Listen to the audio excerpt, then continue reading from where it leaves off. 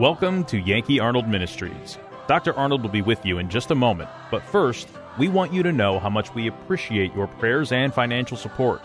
You may help this radio ministry by donating online at yankeearnold.com or by mail at Yankee Arnold Ministries, 7028 West Waters Avenue, Suite 316, Tampa, Florida, 33634. Again, that's 7028 West Waters Avenue, Suite 316, Tampa, Florida, 33634. Feel free to send Dr. Arnold your questions or comments to Yankee at yankeearnold.com, and he will respond as quickly as possible. Now, here is Dr. Arnold with today's message.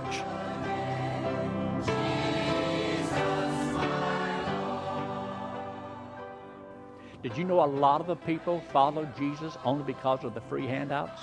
They could get something for free. It wasn't because of him. It was what they could get from him. There's people like that today. They don't need God. They don't want God until they're in trouble. And then they want to take and pray some magical prayer. And God's supposed to, voila, here I am. And then do it. You can't use God like that. It won't work. God wants to use you, not you use him. There's a difference. Yeah, God wants to use you for his purpose, his honor, his glory. Not you using God for whatever you want. Like he's my sugar daddy. He's my little miracle working guy that I keep in my back pocket. And I only call upon him once in a while when I really want him. And you think, okay, now you done made a bunch of bad decisions. You got yourself in a lot of problems. And then you're just going to quote some nice little prayer. Well, God doesn't love me. God didn't answer my prayer. You think he's just some millionaire uncle that's supposed to, you call him, he's supposed to give you whatever you need. Won't work. Sorry. But he worked a miracle. And many, because they saw the miracle, they followed him. But is he the bread of life? He is the bread of life. You see, he is more important to me than my necessary food. And I like food. I love food. But the Lord is to be more important to us than bread to keep us alive. And then in this whole rest of this chapter talks about how that, he says, your fathers were in the wilderness, and they had manna from heaven. He says, I'm the true bread that came down from heaven. That's why in the Old Testament, yes, they had the manna come. So it was a type. It was them to understand that the bread that caused us to live forever is the bread that came down from heaven. And it was the manna in the Old Testament. But when Jesus literally came, he was the bread from heaven. See there in verse 33, for the bread of God is he which cometh down from heaven and giveth life, eternal life, to the world. And that's why he says in verse 35, and Jesus said unto them, I am the bread of life. He that cometh to me shall never hunger. He that believeth in me shall never thirst. See, that's why when you go into that temple, see, that's the bread, and there's the water. And he's all of these things because it's a picture of Jesus Christ. They had a vivid picture of the Lord in the Old Testament so that they would understand these things. Because, see, the Bible says he had not yet been manifested. He hadn't revealed himself yet. Hold your place right here. Look there in the book of Hebrews in chapter 9. Hebrews in chapter 9. I want you to see a verse there with me. And just take a quick look at this. Look in verse 1. Then verily the first covenant had also ordinances of divine service and a worldly or earthly sanctuary. And there was a tabernacle made. The first wherein was the candlestick and the table and the showbread, which is called the sanctuary. That's in the holy place. And after the second veil, the tabernacle, which is called the holiest of all, the holy of holies, which had the golden censer and the ark of the covenant overlaid about with gold, wherein was the golden pot that had manna, and Aaron's rod that budded, and the tables of the covenants. See, I didn't make that up. I was getting it from the book. See, the Bible says this. Look what else he said. And over it the cherubim of glory shadowing the mercy seat, of which we cannot now speak particular in detail. Now, when these things were thus ordained, the priests went always into the first tabernacle, accomplishing the service of God. But into the second went the high priest alone once every year, not without blood, which he offered for himself and for the errors or the sins of the people. The Holy Ghost, this signifying, and you ought to underline this, that the way into the holiest of all was not yet made manifest while the first tabernacle was still standing. Christ hadn't come yet and made the way and explained it all. Everything hinges upon Jesus Christ. Now he has been manifested, and the Bible tells in the book of Timothy in chapter 3, and I believe verse 16, where it says concerning the order of the church, how that God was manifested in the flesh. It's been done. And he has gone into the temple. It's been done. The veil has been rent. He has entered into heaven and offered his blood upon the altar in heaven. Because the one upon the earth was made after the pattern of the one that Moses saw in heaven. You say, is that in the Bible? I'm glad you asked. Look in verse 23. It was therefore necessary that the patterns of the things in the heavens should be purified with these. But the heavenly things themselves were better sacrifices than these. For Christ is not entered into the holy places made with hands, which are the figures of the true, but into heaven itself, now to appear in the presence of God for us. So he is our high priest. And he has done these things. It had been manifested, revealed, so we can see and understand how you and I now have the right to enter boldly to the throne of grace because of what he did. He made a way. He made a way. There was no way before. There's no way for you or me to enter into the presence of God. We had no standing. We had no right, no authority. We're not on the same level. The only way you can face God is, without dying, is to be just with God. No fault, no sin. Christ was the only one that had that right, that authority. So that's why all this is so interesting. Now, I want you to look there in John chapter 6, where he made the statement in verse 37, all that the Father giveth me shall come to me, and him that cometh to me I'll in no wise cast out. He'll never cast you out. Now, there was a problem that if they came into the holy place, and it wasn't right, they'd have to tie a rope around the high priest, because nobody was going in there to get him, and they would drag him out. But you and I can enter into the presence of God because the Lord hath made a way. He is the way. That when he says, I am the way, the truth, and the life, he's telling the truth. That's why he did it. That's why he came. But now, in verse 44, I want you to see this. No man can come to me except the Father which hath sent me. Draw him, and I will raise him up at the last day.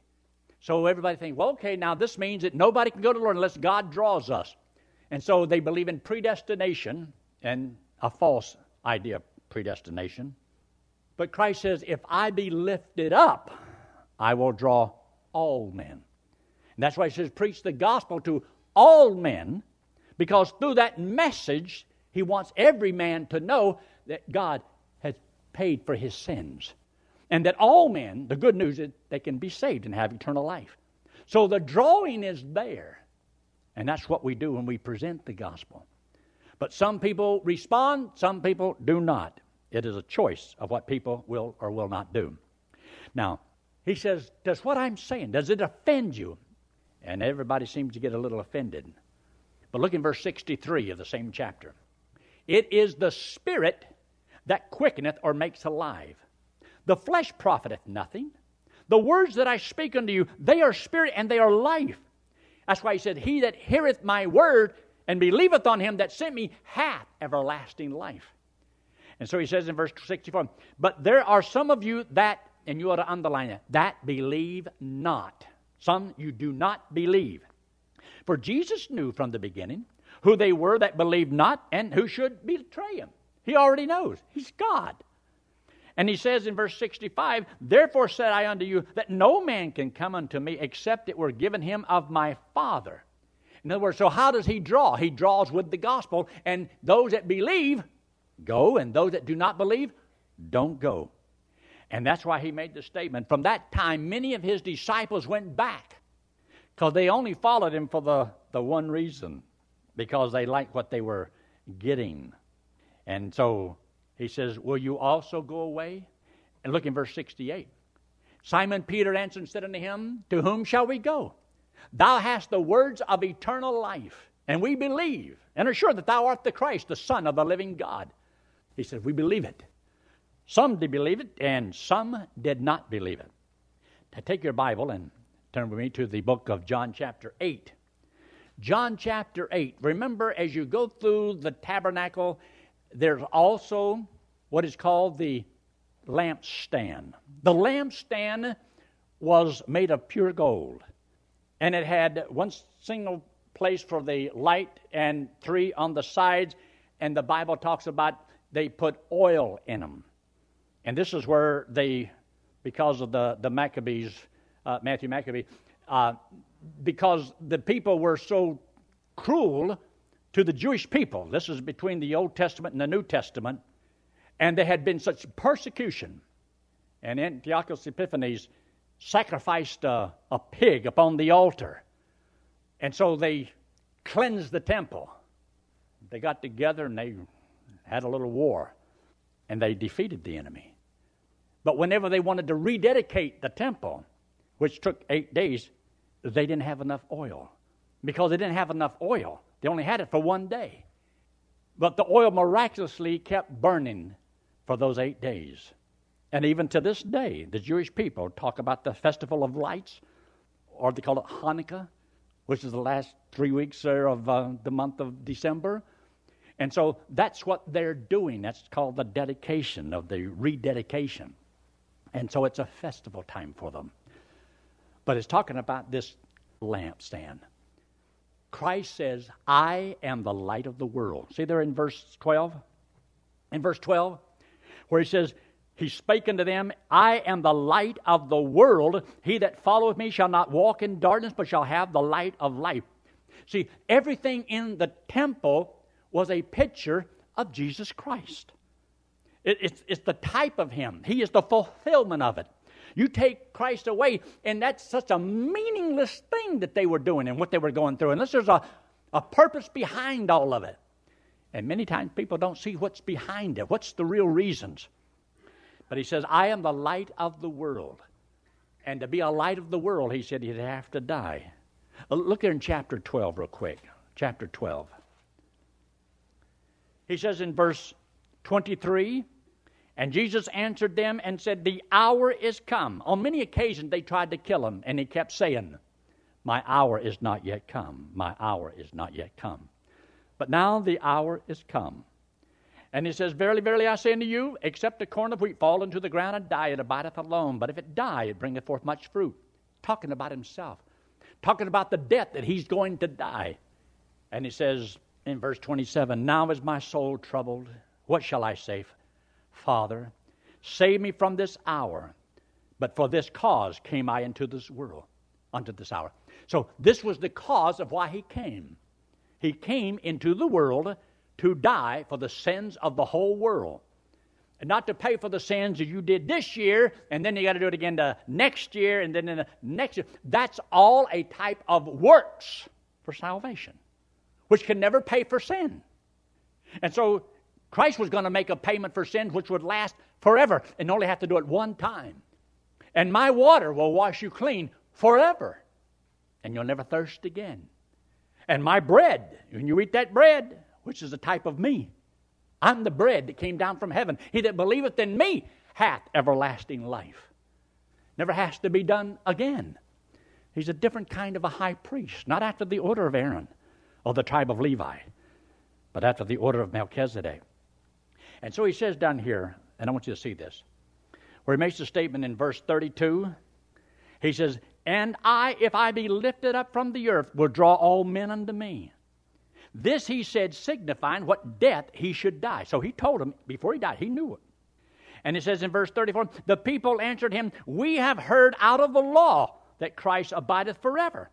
So they knew from the Old Testament that when Christ came, he would live forever.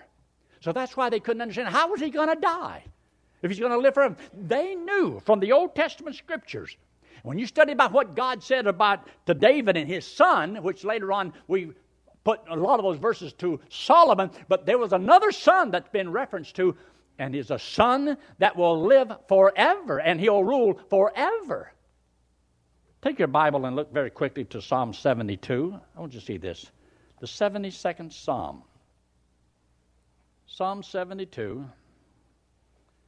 And look what he says here in verse 17. His name shall endure forever. His name shall be continued as long as the sun. This is talking about the Lord. When he comes, he will endure forever. Look in Psalms 89. And look up there in verse 29. Verse 29. Where it says in verse 29, his seed, which is a reference to the Lord, the Messiah, Christ himself, also will I make to endure forever, and his throne as the days of heaven, forever. Look down there in verse 33. Nevertheless, my loving kindness will I not utterly take from him, nor suffer my faithfulness to fail. My covenant will I not break, nor alter the things that is gone out of my lips. Once have I sworn by my holiness that I will not lie unto David. His seed, from David, his seed shall endure forever. So they knew that the Messiah was supposed to live forever. Well, how's he going to live forever if he's going to die? And Jesus says, believe in the light while you have the light. You see, sometimes we think we have to understand it in order to believe it. And it's kind of like the Lord says, I want you to believe it so that you can understand it. Did you know if you'll believe that this book is true and it is the Word of God, then you'll begin to understand it. But if you think you've got to understand it all before you can believe it, it's backwards and it won't work. This is not a normal book about a normal man. This is totally superior. There's nothing like this book. This is truly the Word of God. Look at in verse 36. While ye have light, believe in the light that you may be the children of light.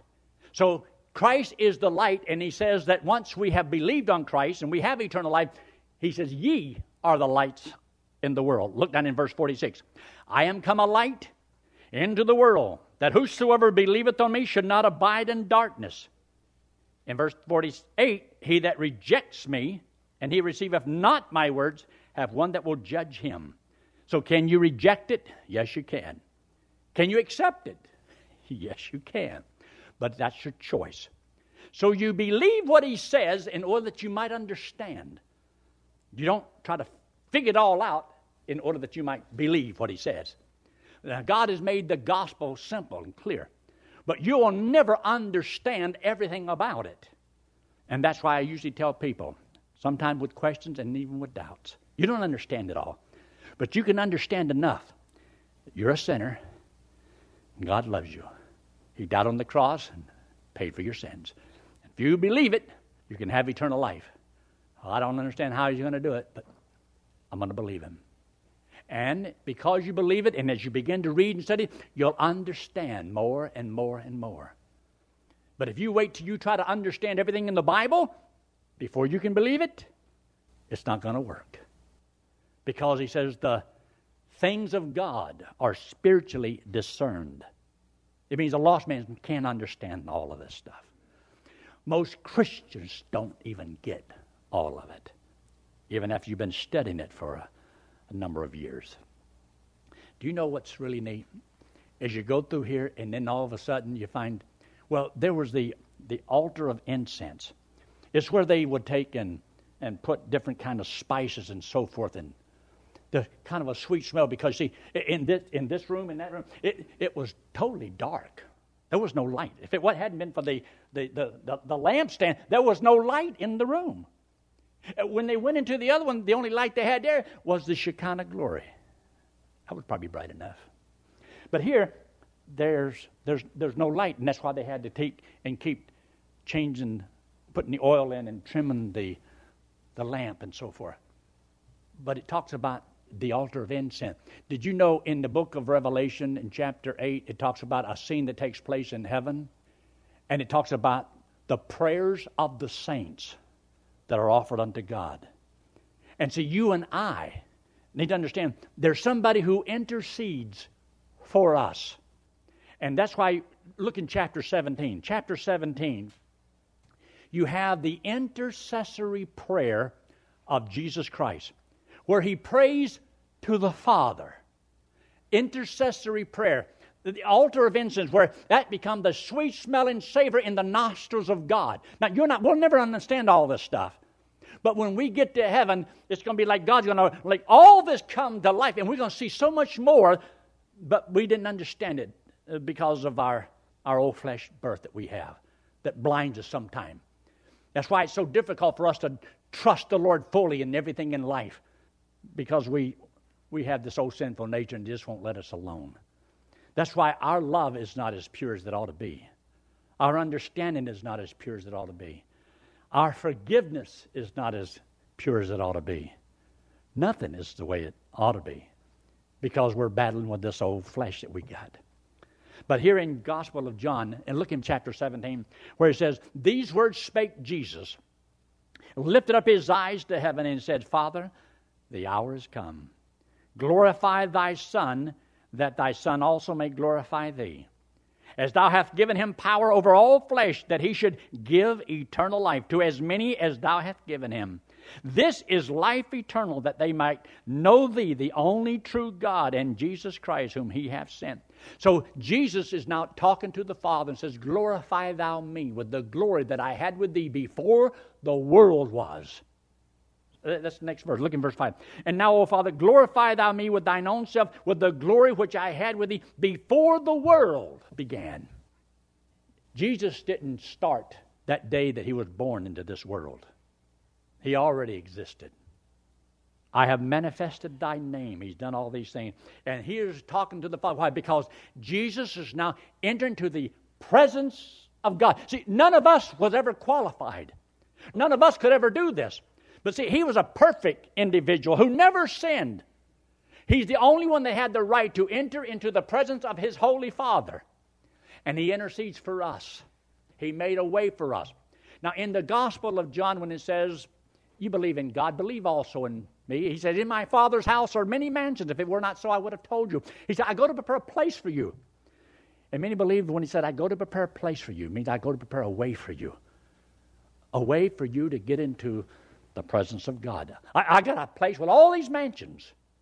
He says that where I am, there you may be also. Now, twice he had made that statement to those that would not believe it. He says, and where I go, you cannot come. But he told Thomas, he said, that where I am, there you may be also. That where I am, you may be. But the other, he said, you can't come. You can't come. So are there going to be people that will be with him? Yes. Are there going to be those that will not be with him? Yes. And that's a shame. Because he made a payment for the sins of the whole world. And that's why I'm always trying to get individuals to trust Jesus Christ as their Savior. The best news in all the world. Let me just show you a couple of these verses before we close here. You see there in verse 20, neither pray I for these alone, in verse 20, but for them also which shall believe on him through their word. You see, this is why I believe it's so important for us who know the word, know that we're going to heaven, because we want others to believe and hear through us. So that's why we persuade and we witness and we preach the gospel and do whatever we can do. Because there's a lot of people that's never heard how to have eternal life. They just don't know. And yet the Word of God says that. Look in verse 24. He says, Father, I will thee, that they also, whom thou hast given me, be with me where I am, that they may behold my glory, which thou hast given me. For thou lovest me before the foundation of the world. This is an awesome intercessory prayer. You see, he made a way. And whenever he says, I'm going to leave you now, and I'm going to go, and he said, well, wait, we don't know how to get there. He said, I am the way, the truth, and the life. No man comes to the Father except through me. If you reject Christ, you cannot have eternal life. You will not go to heaven. You cannot be saved except through Christ, and Him alone is your only hope of ever going to heaven. Look up here. This hand represents you and me, and the wallet represents sin. Now, we all have sin on us. Everybody knows. Everybody does things wrong. But God loves us. He hates our sin. And because of sin, we can't enter into the presence of God. We have no standing, no right. We're not justified. We would die in His presence. And so the Bible says because of sin, we're all condemned. But that He loves us, wants us to go to heaven, to be with Him for all eternity. But there has to be a way. And by your works is not the way. Going to church to try to earn eternal life or giving money to try to get eternal is not the way to do it. It will not work. He says it's not by works of righteousness which we have done. This hand represents Jesus Christ, God in the flesh. He came into this world. He tabernacled among us. And He lived a perfect life and had no sin, didn't have to die. But because of His love for us, He took our sins that separates us from Him. He took our sin, paid for it on the cross. He died for our sins. And all that you and I have to do is believe He did it for us. He puts that payment to our account. We go to heaven because He died for me. I don't have to pay for my sin. He paid for my sin. But God says the payment's not put to your account unless you believe it. This is a decision you have to make. You can accept it. You can reject it. He prayed for those that would believe it. He says that where I am, there you may be also. But if you don't accept it, you will not be there. I hope you understand this. It makes sense to you. Let's pray, shall we? With every head bowed and every eye closed and no one looking around. If you've never trusted Christ as your Savior, would you trust Him right now? You're not going to understand it all. You believe that you might understand. You can understand this much. There is a heaven. There is a hell. There is a God. You have sinned against Him. You will die. Will you trust Christ as your Savior? Will you trust Him, depend upon Him to take you to heaven whenever you die? I'm not talking about you trusting some normal man. This is the God-man. With heads bowed and eyes closed, or anyone at all say, yes, that made sense to me. And preacher, this morning I will accept Jesus Christ as my Savior. Would you slip your hand up very quickly and put it right back down and say, yes, I will trust the Lord this morning as my only hope of going to heaven. If you've never done it, would you do it right now? Just slip it up very quickly and put it right back down. I'm not going to embarrass you, not going to have you forward, not do anything to you. Anyone at all.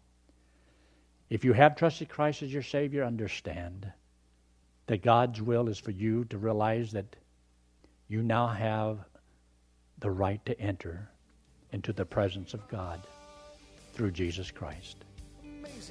Father, we thank you so much for this time together. Bless each one for being here. In Christ's name we pray. Amen. Would take my place. How permanent is your salvation? Can you lose it? Are you 100% sure that you'll go to heaven? To help you in answering that question, Pastor Yankee Arnold has prepared just the right book with answers straight from the Bible. The book is called Gospel Driven Man, and Pastor Yankee wants to send it to you free of charge. Simply write to Pastor Yankee at Yankee Arnold Ministries, 7028 West Waters Avenue, Suite 316, Tampa, Florida, 33634, and request the book, or request by email at yankee@yankeearnold.com. That's yankee@yankeearnold.com. Jesus is coming, so keep looking up. Thanks for listening to today's broadcast. We pray that today's message was a blessing to you and your family. You may help support this radio ministry by donating online at yankeearnold.com or by mail at Yankee Arnold Ministries, 7028 West Waters Avenue, Suite 316, Tampa, Florida, 33634. Friend, one day it will happen. The trumpet will sound, and we will be changed, caught up to meet the Lord in the air. So live today and every day, believing that the Lord is coming soon, and just keep looking up. Amazing grace amazes me.